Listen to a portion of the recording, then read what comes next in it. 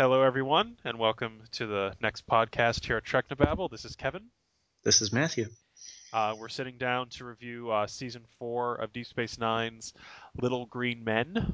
I can call this one of my personal favorites. I always enjoy when Star Trek does comedy well, and without giving away too much about my eventual rating, I think this is definitely one of their better comedy episodes.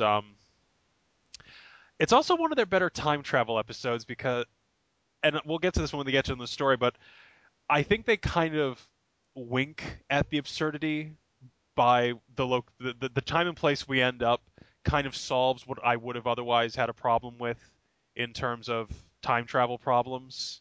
Like the entire setup is silly, as is the episode.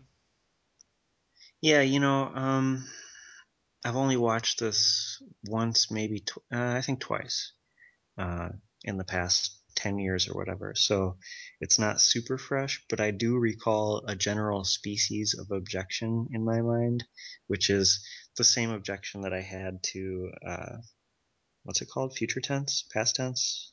Future tense. Past tense, Past the tense. homeless, the lesson in Yeah, homeless people.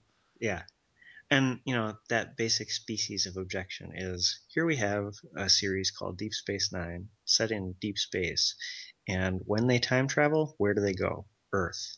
You know, something about that strikes me as fundamentally strange and necessitating an explanation. So we'll see if I agree with you that, those sorts of concerns are sidestepped by the story.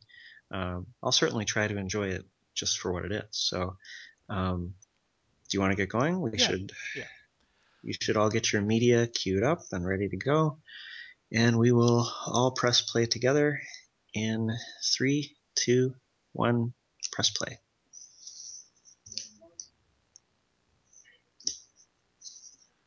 Okay, so um, I like that they didn't drop the Rom wants to go to Starfleet Academy story.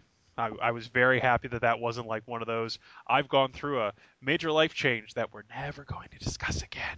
Yeah. So that makes me happy. And this scene is cute. Like the Ferengi actors as a group have a great rapport and always interact well together. So the family scenes always slay me.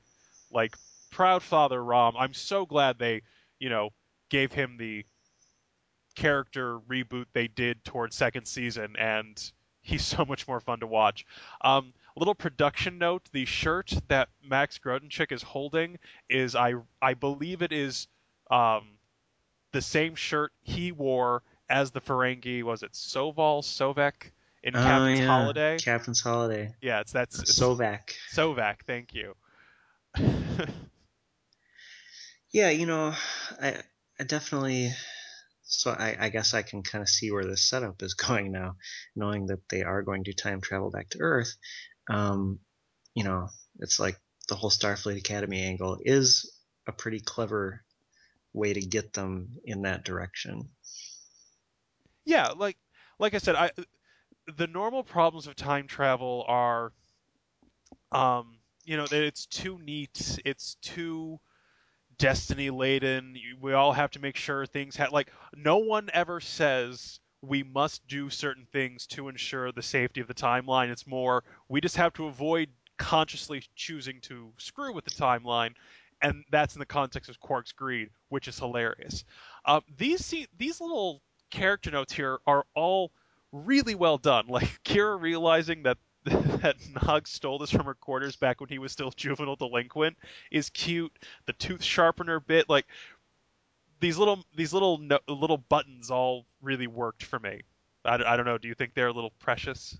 No, they're pretty good. I just have to ask you, as a gay man, Yeah.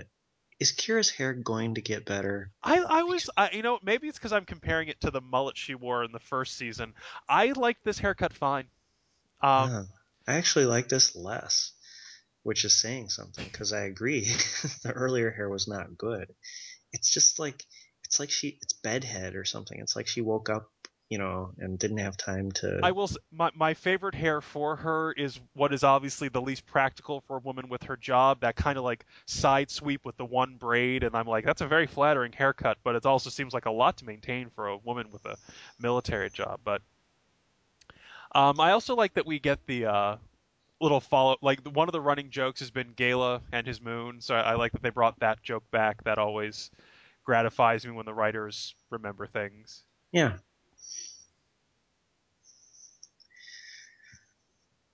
So this ritual is about raising money for his trip by selling his possessions. Yeah. Okay. Which is good that they didn't use the phrase "Age of Ascension" again, because Yeah. that swear to God, I would bet my life there's a note on a script that says say something else here later, and then they just never did. Yeah. No, it's just you can't use the same terminology as Klingons when it's the Ferengi. Yeah. Okay. I want to say this has to be a reuse of the shuttle from Profit and Loss and the shuttle from any of the Nagel episodes, right? That Yeah, it I doesn't gotta look. think this is the Negasys shuttle. Absolutely. It's a good set. It might be. I would say it's at least as detailed as the Runabout. Like Well, I the mean, they're shooting a lot of things in tight focus so that you can't really see the Ferengi stuff in the back. There's nothing wrong with that. I kind of like this outfit on Quark actually. The black collar, it lends him sort of a villainous air. that's like the joke. You can take the ship for go and never come back. Maybe I will say I think obviously part of what I like about this episode is it's one of the best actors on the show with one of the most interesting characters doing one of the funniest bits for the character, which is his relationship with Rom. So like, even if this episode has problems, this is a pretty decent coat of paint with which to cover them up. Like, it's just they have really good timing, really good rapport, everything works. So even if the episode didn't, which I'm not saying it does, but even if it didn't, I would let a lot go. So So our sort of storytelling hook is that Quark has an ulterior motive. Surprise, surprise. Um, he's not just being nice and taking Nog to Earth in his nice new shuttle. Um, we're going to have to see uh, what the ulterior plot is.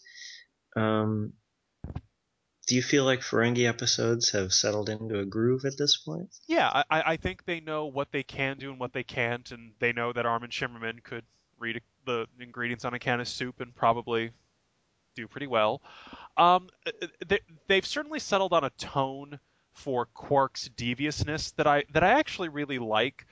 And when they stay on this track, it doesn't lead me to think, how is this man not in prison? Like, unlike say something like Invasive Procedures or the eventual one when he runs weapons, where it's like, no, no, no, no, too far, too far. Yeah, This is yeah, almost cute. There's a aura to Quark's deviousness where it's not malicious, it's not violent, it's just greedy.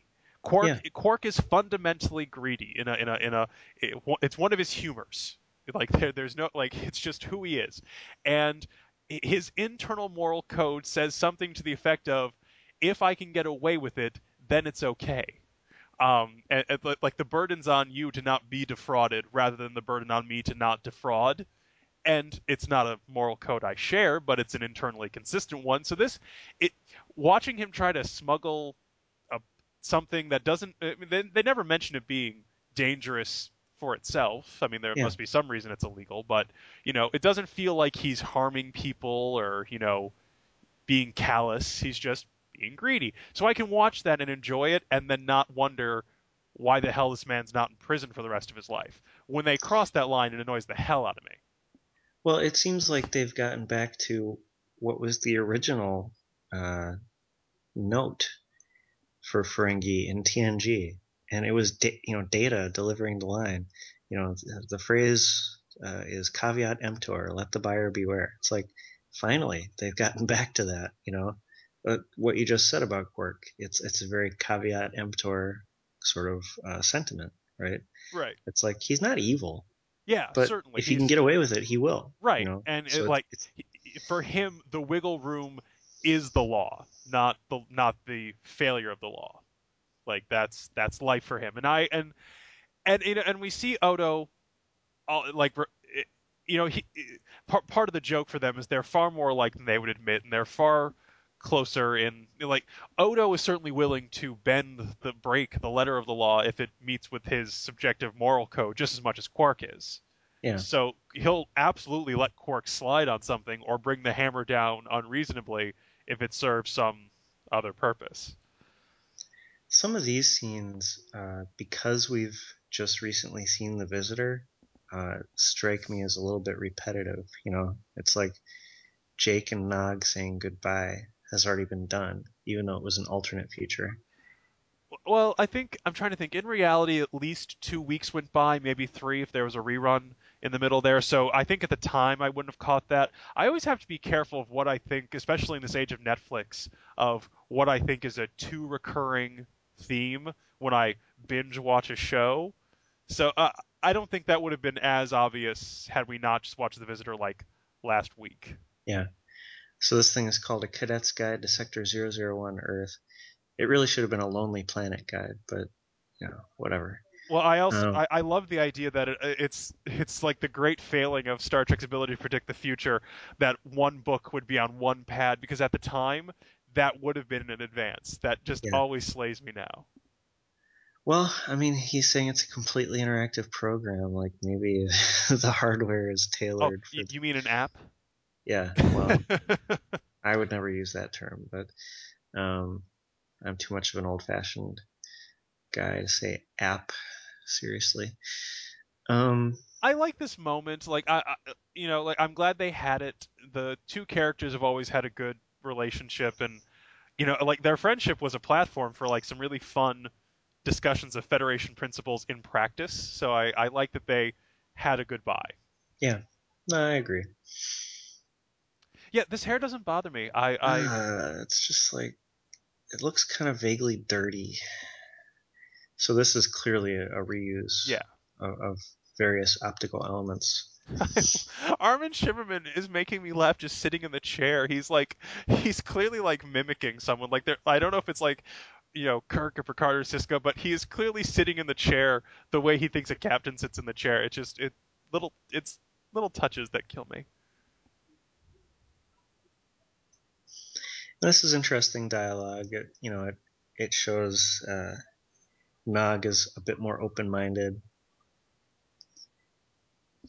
He's Yeah. he's the kind of people who would be called like an Anglophile or a Francophile. Right. He's like an Earthophile.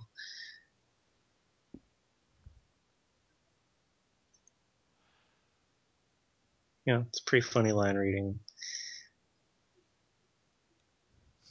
So it's Chemasite. I always have to. I've been burned a few times because I assumed that it was a fake mineral they were talking about, and then Wikipedia tells me no, real thing. I believe chemasite is in fact fake. Yeah, I've never heard of an element or a compound even close to that. Well, there's about 1,000 copper ores in the world, and some of them have some pretty out there names. So every so often I just double check.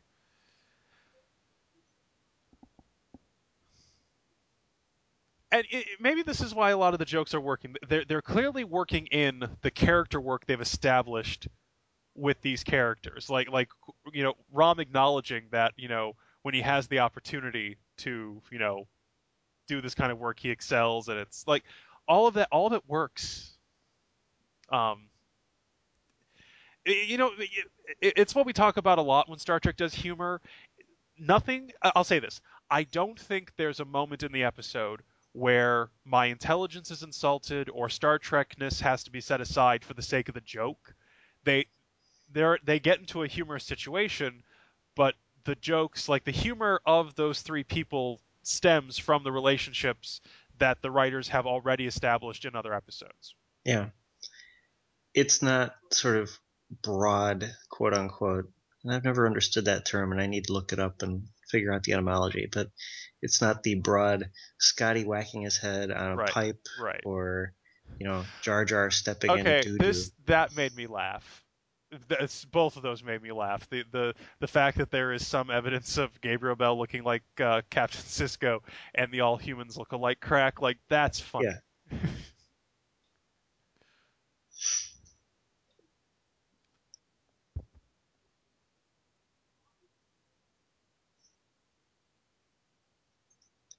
So their ship has been sabotaged.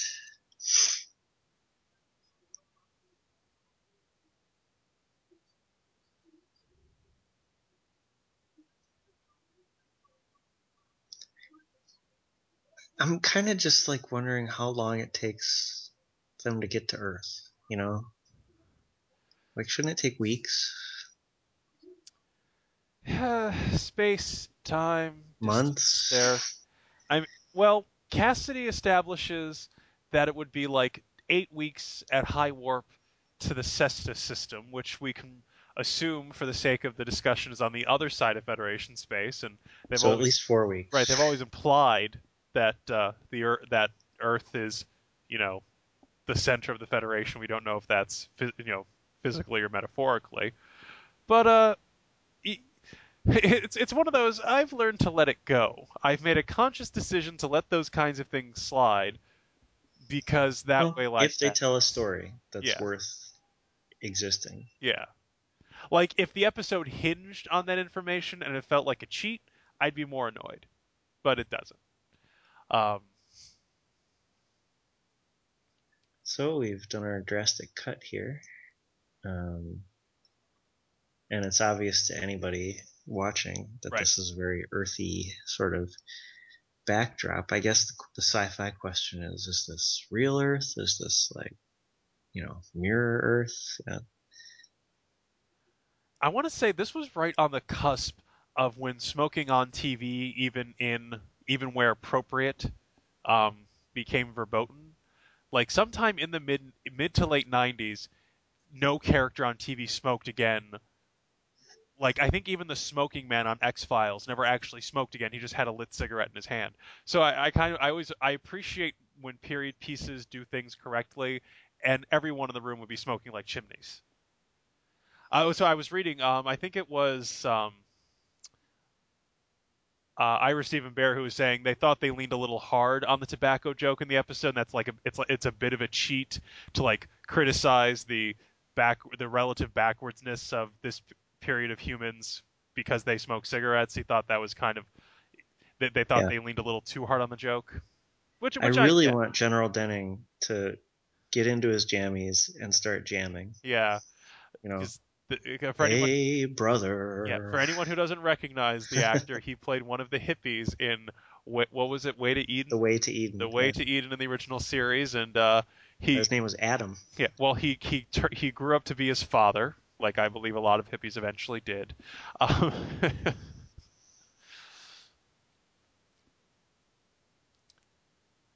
Um, I like I like the look at untranslated Ferengi. I'm kind of glad they didn't go to the effort to create an entire, fictitious Ferengi language because it was fun for the Klingons, but they don't need to do it every time they have an alien speak. Yeah. As far as the language itself goes, it sure as hell sounds better than Bajoran. I've never liked Bajoran. Yeah, it always sounded a little like, and now speak in alien words. Like it doesn't have and it's probably a testament to Shimmerman's acting that he can speak like a fake foreign language with the rhythm like it's a real actor, like a real language.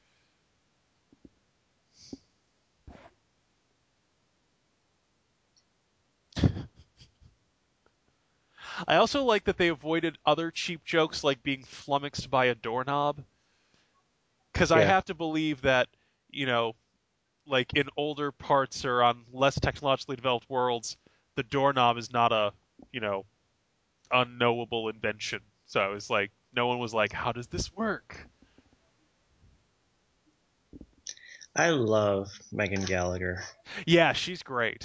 Yeah, she is awesome. She was great as what's her face in Invasive Procedures, the girlfriend. Muriel. Yeah, and she plays another character in Voyager that I liked. It was the one with Yeah, she falls for the doctor, I yeah, think. Um, but this is I think, her signature role because, I mean, come on, the hair, the Oh yeah, lipstick. anytime I've watched Mad Men, you can always tell there's a handful of actresses where it's like, oh, you should really be dressing like this all the time because this. Same thing with like Downton Abbey, where it's like, yep, that hair, that dress, perfect for you. It's a shame you were born now. Um, Well, speaking of Mad Men, she is the sister-in-law of. Oh, never mind. Catherine Hicks played Jillian in Star Trek 4. Who am I thinking of? um, Who's the redhead in Mad Men? Christina Hendricks. Christina Hendricks, not Catherine Hicks. Yeah. Very similar sounding names. Anyway, I like this look into the Ferengi afterlife. That your life is literally like, of course, how much you are worth at the time of your death would affect the Ferengi afterlife. oh yeah, I mean it's not all that dissimilar from, say, an Egyptian Right. view of the afterlife. You can take it with you. And they cast these guys pretty well. Uh, they're delivering the lines.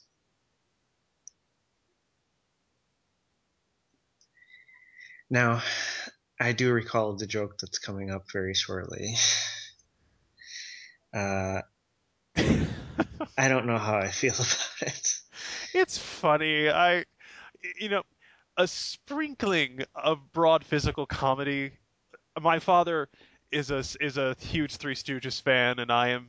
I certainly enjoyed watching them growing up. Like a little shtick. It goes a very long way. It's a seasoning, not an entree. And they don't come back. Come on, they're all pounding their heads. That's funny. It's funny. I'm saying But they don't lean too hard on it. It's a light moment, and it set. I think it does set the tone for the episode that it is kind of absurd, and it. I don't know. I enjoy watching them suss it out, like and I like that Quark figures it out first. Like that yeah. makes sense. And I Well, like that the people go along with it for as long as they do. I think that makes sense. We would be looking for any touchstone we could in this actual situation. I think it works. The idea and the execution are both sound to me.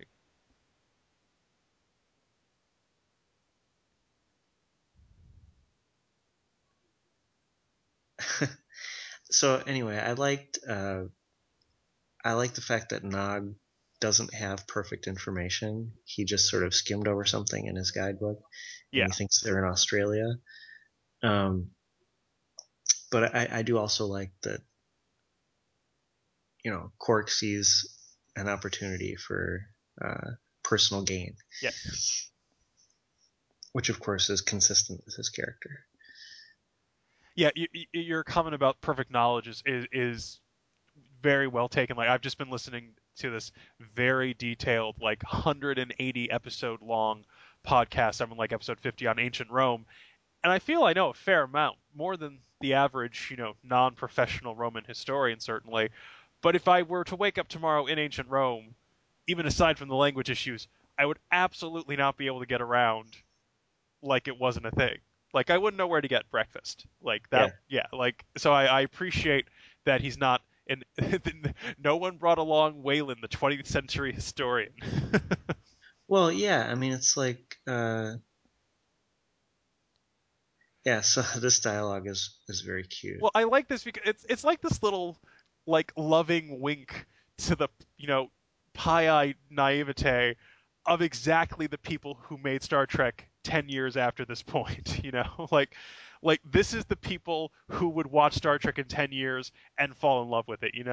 Like like the married professional couple who have a positive outlook on the universe. That's exactly who would watch the original series. Like I find it and it suits the characters that they're doing what I think people in that position would do. They're observing and hypothesizing and watching, and that's good. Okay, so here This we go to this the is atom this is the bomb stuff. closest that we get to you stupid 20th century humans.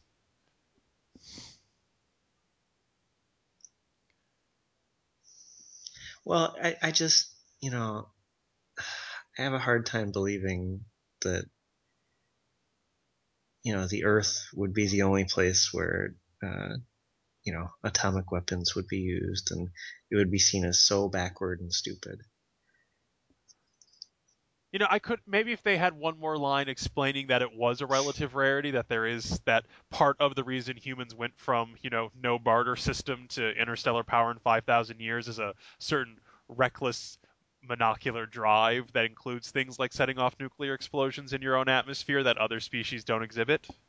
I could have I would have accepted that explanation at least somewhat, but they don't harp on it, and it's not as bad as some first and second season next gen examples of the stupid 20th century humans. So So the characters here, if you've ever watched something like The Day the Earth Stood yeah, Still, or various other sort of 50s sci-fi movies, these are very archetypal um, American movie characters. yeah, You've got the professor who sort of is sweet on the nurse, and the nurse who's compassionate, and uh, the toughest nails general, yeah, all. it works. You know, with the exception of banging their heads. you know. I found that funny. Um, and I'll say this: they managed to make, and I think it's a credit to the actor, certainly to Macon Gallagher. I actually like and care about these two people. Like the cigarette bit was cute. Like that is a contextually appropriate romantic gesture. Sure. Yeah, writing for guest characters is okay. And so now in the same scene, we're getting commentary on atomic weapons and tobacco. See, and again, here's the thing: there are no other Right, right. species, There are no other like especially the Ferengi, who Quark would deal in sell this kind of stuff. Quark would sell these people tobacco. He runs a Yeah, bar. yeah. he runs a bar and gambling and holosuite establishment. Like everything he does Yeah, is every destructive, and it. vice that exists in the future is what he deals in, and he's like, fundamentally opposed to tobacco. Give me a break. Like, he should be selling it on Deep Space Nine and running afoul of, pollution laws or something. So here's the ship.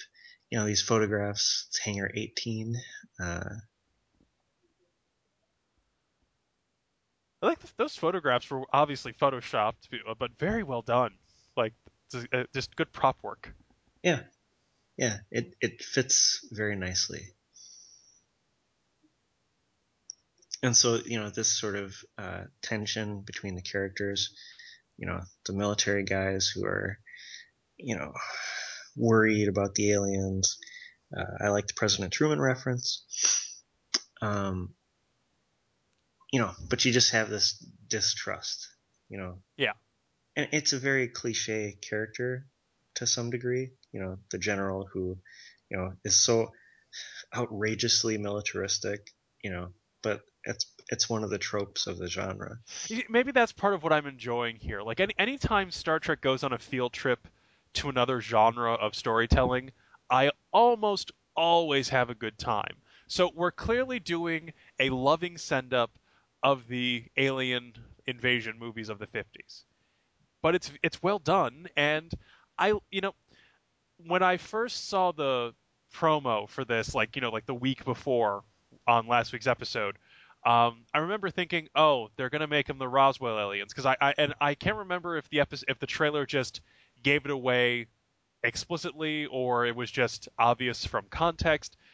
But I was worried about that, where it would feel too schlocky, a little too precious. But the episode taken as a whole doesn't fall into that trap for me, because I like they said, like the tropes are like the platonic form of the trope. Like it's not a trope because they're too lazy to come up with a character. It's the trope because No, they they're going wanted the for it. trope. Yeah, exactly. So all of this works as this like humorous, self-aware take on this movie, and it's a piece of human culture that I think absolutely has a place in the development of the Star Trek world we like to watch and the Star Trek show that we are in fact watching. Like the people who wrote Star Trek watched these movies as kids.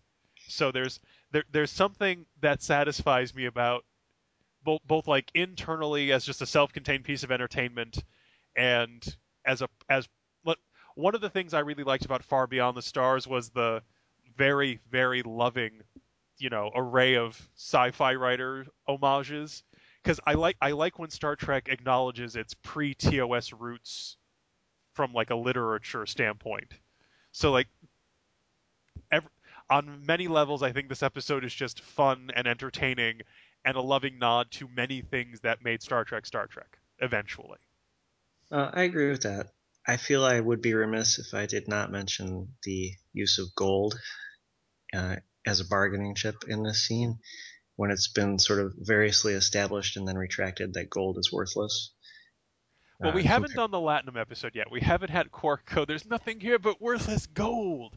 yeah, Um, because TNG Ferengi seem to think gold is valuable. They were offended we made jewelry with it. yeah. Again, that's one of those things, just this franchise has 729 distinct moving parts, not all of them written by the same people at the same time. Stuff's gonna get lost. So we'll let it. I'm happy to let it go.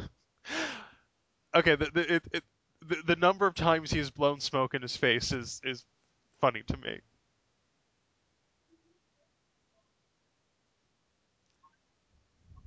Have Maybe they established what year this is supposed to be? I believe the pan to the calendar in the teaser was 1947, and that's the tip off to the audience that this is Okay, going to be Roswell. Then yeah, there's the weather balloon reference. Here's what I like about the use of time travel in this episode, because every other time we time travel, the big deal, especially in the past on Earth, don't change the timeline. Step on no butterflies. We'll get yeah, back and everyone will be dead or whatever. Like, so here, Quark doesn't care because Quark wouldn't care. yeah. No, I do like that aspect of the story. So we get to see a different iteration of it, and it's in context for the character. Of course, Rom is cautiously concerned for Quark getting them in more trouble, and Nog, the proto Starfleet officer, is the one explicitly urging such caution. So all of that works. The Umox joke. See, this works too. The Now this is funny. the I like comedy it. is just funny. It's so wrong. I feel more comfortable with you. This joke is really filthy if you think about it for longer than a second. Really disgustingly And filthy. Ram says, "Come to think of it, my ears bothering me too."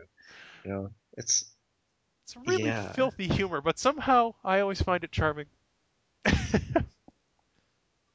And I I'm like not the scared. the characters seem to catch what was going on, which I also liked. She's so cheerful.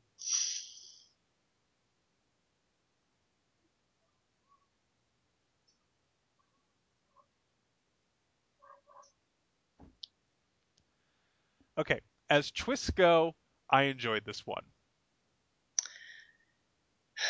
Yeah. It's a little precious, but again, that was not the best green screening they've ever done. Those were Well, there's clearly, no shadows under his hands. I yeah. mean, it's It's one of those like, oh, I, how much narrative integrity am I willing to sacrifice to have an excuse to watch Armin Shimmerman, Rene Auberjonois snipe at each other? And it turns out a fair amount. well, my concern is, I mean, aren't they being surveilled at all times? You know, Yeah, that was a two-way mirror. well, and they have at least film cameras. And in any of these movies, you would expect the aliens in a room to always be being filmed at any point. Like I don't mind it as far as like sort of the Roswell parallels. It's like there's supposed to be shape shifting aliens, and you know, the Ferengi are not all that dissimilar from sort of short grays, right? Right. With big eyes or big ears. I missed when he was talking about the dog before. Were they saying that they found the dog recently or something? No, he's just saying, oh, they left that here. But in the earlier scene, the professor, when he was outside talking to the general, he was like, petting the dog. Yeah, but where did the dog come from as far as they were concerned? I don't think they said. Okay. I wonder if he replaced a dog.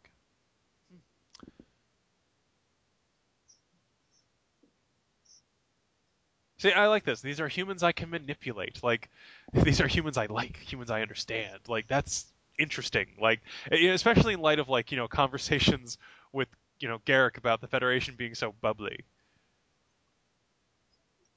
Well, so, Quark is still a patriot to some degree. Yeah.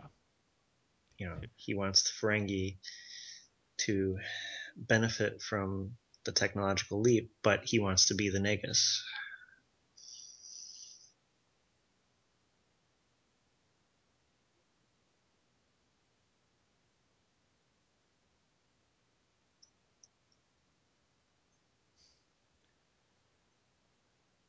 All right, that was a better effect that time, just because that, just had to be a dog. The casting people did a really good job with this lieutenant, with the Captain. lieutenant guy there. He just looks like the, slightly loose cannon, sneering guy. Like they just it's like they went back in time and got an actual person from that period to bring here to portray himself.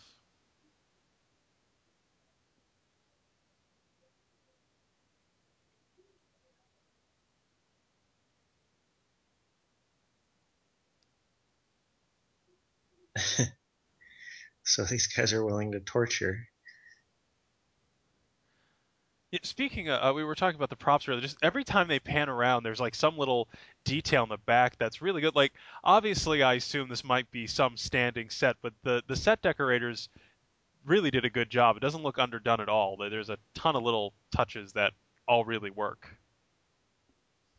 Well, the interior set is much more decked out than the exterior. The exterior looks like they just found like a car and a plane, and Right. they put it in front of just uh, a garage, Yeah. you know, Or like one of the back lot, you know, buildings. hangars. Yeah, Yeah. one of the warehouses. Well, Quark is overplaying his hand, talking about the Russians, talking about the atom bomb. You know, he doesn't realize the sort of political sensitivity. Right. Actually, that would have been a fun, like a fun, explicit conversation for Quark to acknowledge the. I mean, like there are obviously still cultural differences for humans in the 24th century. They just seem to carry far less political significance. It'd be interesting to see Quark navigate like who in the what now? Like it would be like nowadays going back to the Rome podcast I'm listening to. There's Italians. They're a contiguous people from Italy. 2,000 years ago they were a dozen diverse tribes all living on the boot, and that would have its own separate set of political consequences. That would have been fun to explore that a little. Yeah. So the professor and the nurse are playing the sort of uh, this is wrong. We shouldn't be doing this, which is very much like a lot of these movies.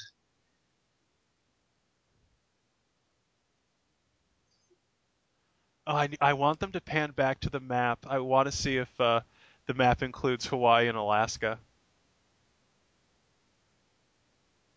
I gotta think they'd have a 48 states. I certainly it sure looks like it goes to the edge, and there wouldn't be room for it. And there, couldn't tell if there were insets. I haven't seen a flag yet, so I haven't checked to see if there were 48 stars. Uh, he, Max Grodenchik he is an unsung hero of an actor for me. He's for the amount of time he has to be shrill and annoying, I almost always like watching him. So when he blurts out the entire story, hilarious.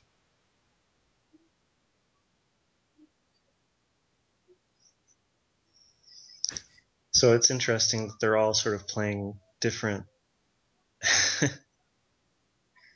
different angles, Yeah. and they don't agree on them.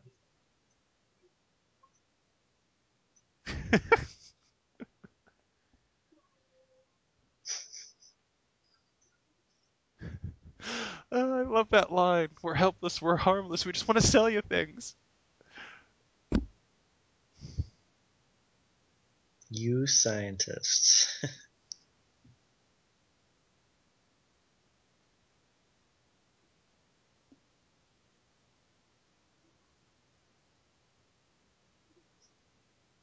Klingon shock troops.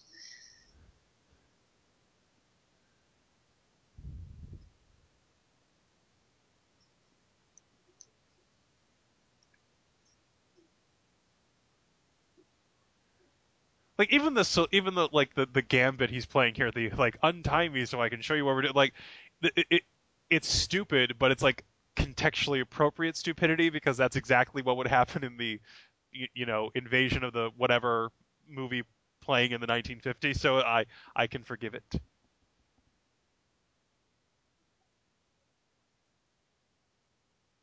Well, I mean, it does look like there's an inset on the bottom left, All but right, it's hard to tell if it's yeah, supposed to be Alaska. yeah, if it's just the legend or what.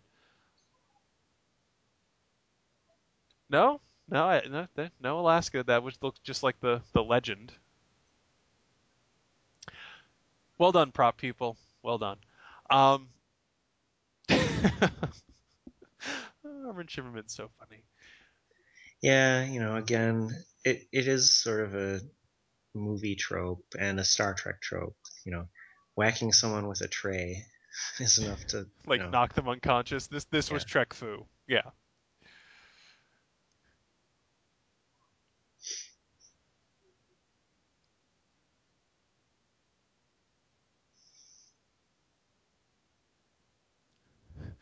And the stormtroopers there really bad at their jobs. I'm reasonably certain guards aren't supposed to leave their posts, but you know. Well, but the captain needed to see him Eh.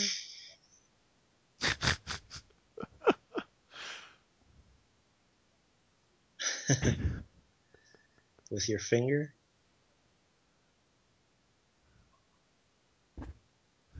I'm always weirded out when Odo moves quickly enough to like dislocate a hunk of hair. It's always just it looks wrong to me.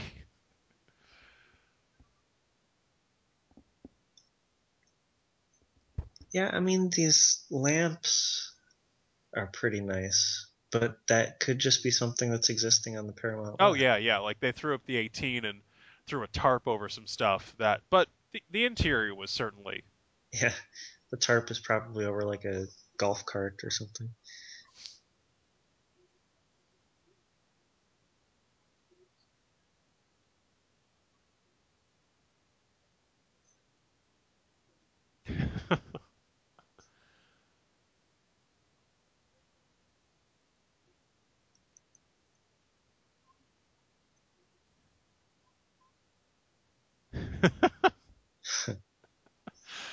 See, all the little jokes are funny. Like the Federation crack, it's just.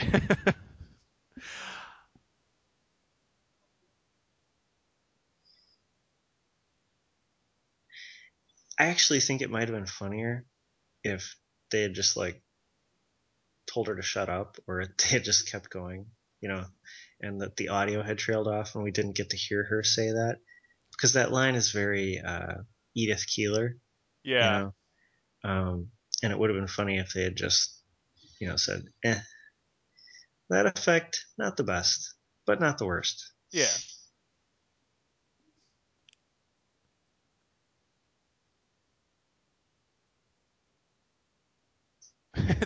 It's the cigar puff right at the end that really that sells it.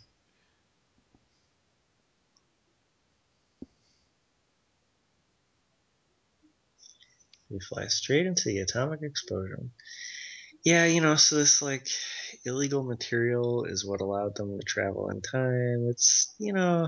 Well, I also question why would a fission explosion be capable of generating enough energy or in a like it's not like I mean, they have fusion reactors on that ship Yeah, they have assumably. warp drive. Right, they have the energy sources that are far more capable. All of the radiation produced by an atomic bomb is available in far higher proportions in outer space. So that being said, part of what I enjoyed about this is the sense that the cause of and the solution to the problem in these movies was very often the you know atomic bomb going off near the colony of ants or whatever. So even this dialogue has a taste of that of that type of movie. So like we have to fly into the atomic cloud. Like that's exactly something a character would say in a 1950s alien invasion sci-fi movie. So Well, I enjoyed that. I can't help but think about the fourth Indiana Jones movie. Hmm. Um, because it's in a very similar time frame, and it's got the atomic bomb, and it's got the fridge and all that stuff. But I don't think this episode nukes the fridge, so to speak. Yeah. Uh, and it's because it is being played for comedy, whereas the Indiana Jones movie, it never goes for straight comedy. You're still supposed to take it seriously, Yeah. and that bit just went too far in Indiana Jones.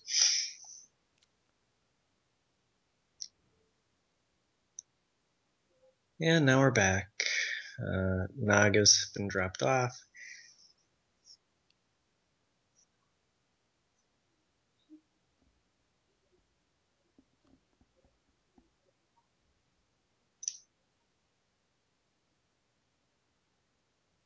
So did he have to sell the ship for salvage because of the Kima site? And I think so the ship didn't work anymore and they needed passage home. Okay. I just find that weird that they would have to sell things when they were on Earth, essentially. Like, in Communist whichever. paradise, people would have just been going to Deep Space Nine. Yeah. Yeah, Odo could have gotten them a runabout. It's fine. It's not. We needed a reason that Quark doesn't have perpetual access to this thing anymore. Um, Well, but now he knows how to do it. yeah. And that is, of course, the fundamental problem of all time travel stories. If you make it too easy, it just raises the ever recurring question of why this isn't now Doctor Who that we're watching instead of Star Trek. Um,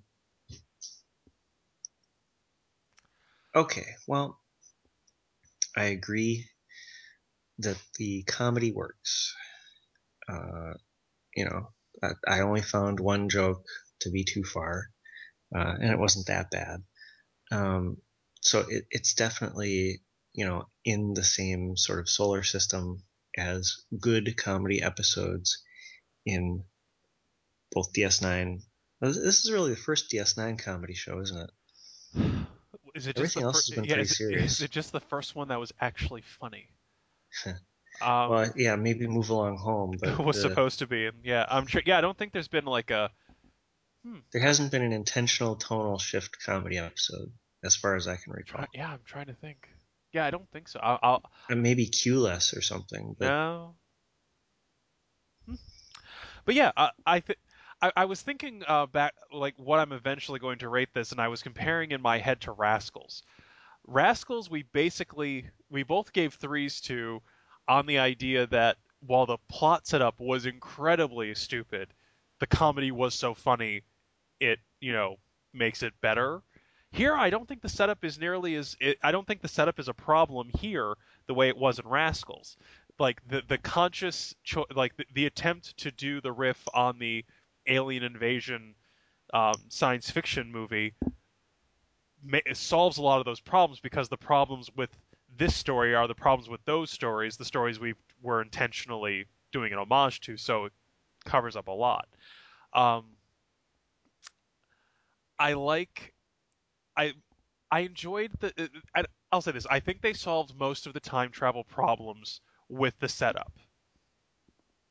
Like the role they ended up playing in Earth's timeline wasn't the dramatic goal of the episode. It wasn't like they had, oh god, that we're no one got, oh my god, we're in Roswell. We need to pretend to be the Roswell aliens. Like that happened almost accidentally. yeah, I think that's relatively clever and economical writing, and it fits with the other sort of uh, Star Trek time travel things we've gotten. The timeline is going to play out as it's supposed to play out. It just is the case that this was the Roswell incident, Right. you know, um, and it is the case that Quark did not have any lasting effect on human history other than creating a bunch of conspiracy theories, basically. Right. And so I like that. I think it's economical and clever. I agree with you. Uh, I mean, as a fan of classic sci-fi, I enjoy this on that level.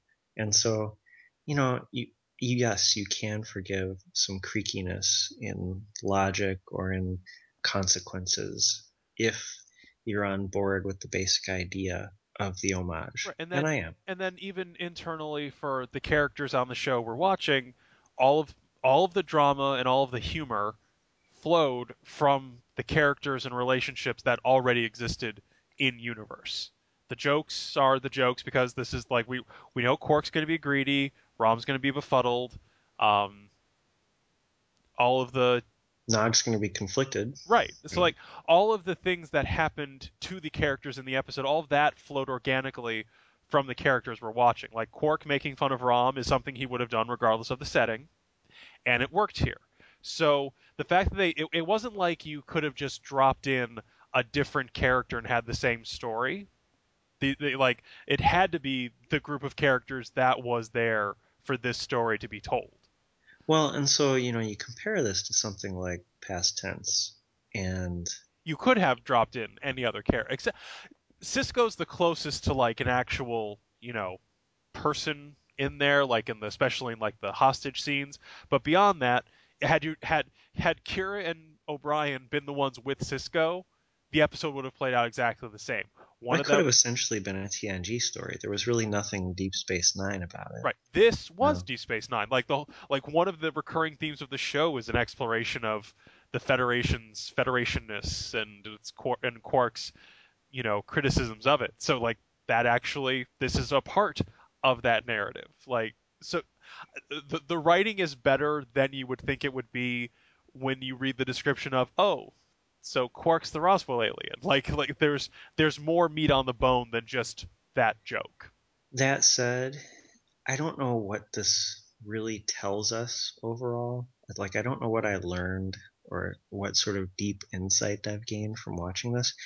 Um, like the stuff about the atomic bombs and smoking was really, really obvious Yeah. and I mean, really especially to a late heavy-handed. 20 like this wasn't the 1980s where you could think that a majority of your audience still was okay with smoking or did not realize the Well, or with mutually assured destruction as a logical defense posture. right you like know, it's like all of these jokes are or not jokes, but like moral lessons are oh, teaching us things that we have been asked and answered for 10 years at this point. yeah You know, it's not transcendentally good, but I certainly don't think it suffers from like something like Rascals where the setup was just painfully silly and then was salvaged by Emmy worthy acting.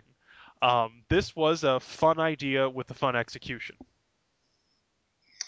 yeah, I agree. As far as acting goes, Armin Shimmerman is Is Armin typically Shimmerman? good. Yeah. You know, uh, there wasn't as much sparring between he and Rene Auberjonois, uh, which was too bad. They sort of got to and got past Yeah. the tension of what should we do. It was really like Rene Auberjonois was the Deus Ex Machina. Right. He needed to be there to make sure no one else made sure that Quark He was would just there to move actually them towards the solution, right. you know, not to actually be a character. He doesn't learn anything, Yeah. he plays the same role. Right. I get Uh, that. the acting is fine, there's nothing wrong with it. Um, nothing is revelatory. Armin Shimmerman is the best of the crew. Yeah. Uh, I like the guest acting all around. I thought oh well, yeah, the yeah. certainly. All three of the principal four of the principal guest actors were really well cast, especially Megan Gallagher, who she should be a regular as far as I'm concerned. Yeah, she's a good actress. I don't know in what capacity. I just like watching her. Uh, Preferably in a capacity with this sort of wavy, dark reddish hair.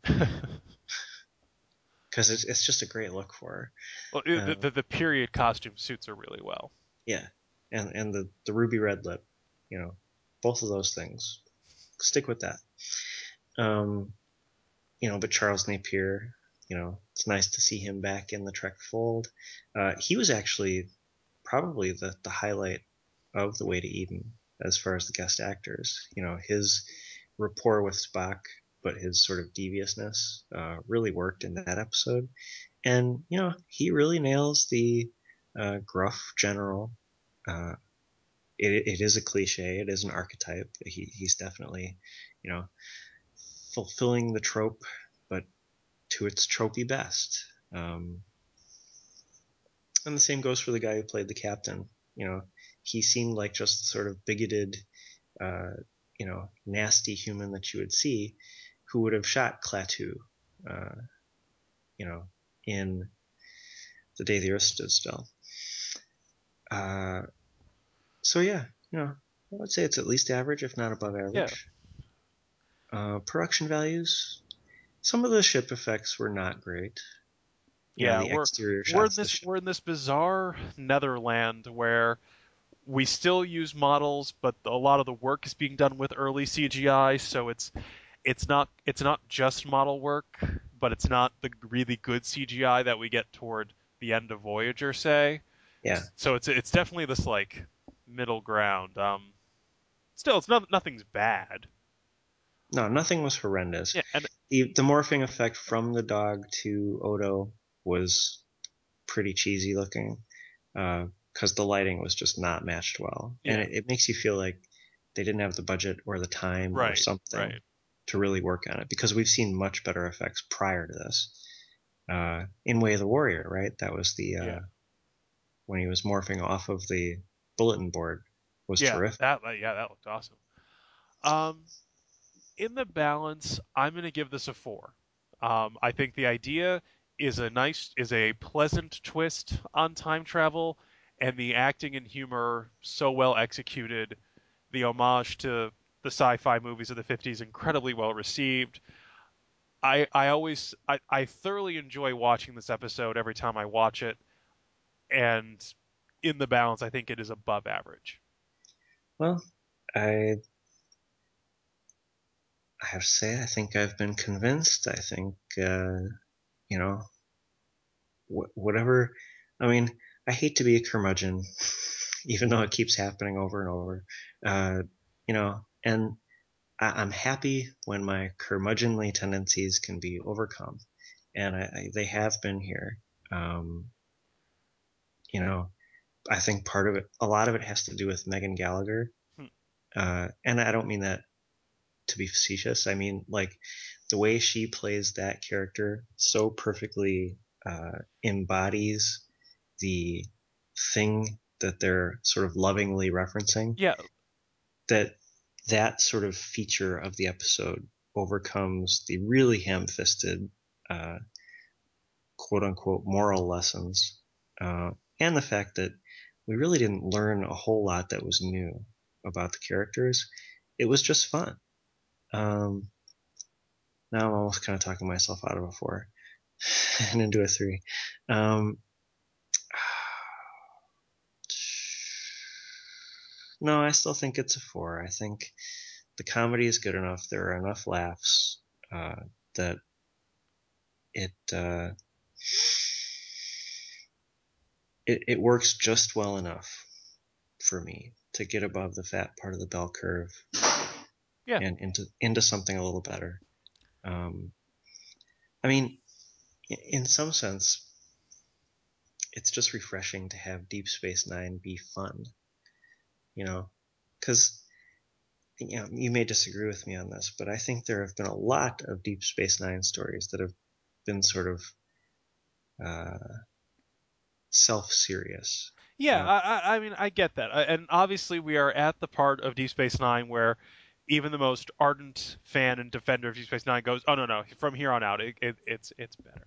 So I believe this episode is evidence of that. They have found a tone and stories, and like they've found a way to make the points Deep Space Nine makes in a way that is not as funereal as some previous stabs might have been. And I'm just looking at our reviews up to this point. I mean, it was an 8, a 10, a 6, a 5, which I still disagree on. I think that episode was at least a 6, a 9, a 6, and now another 8.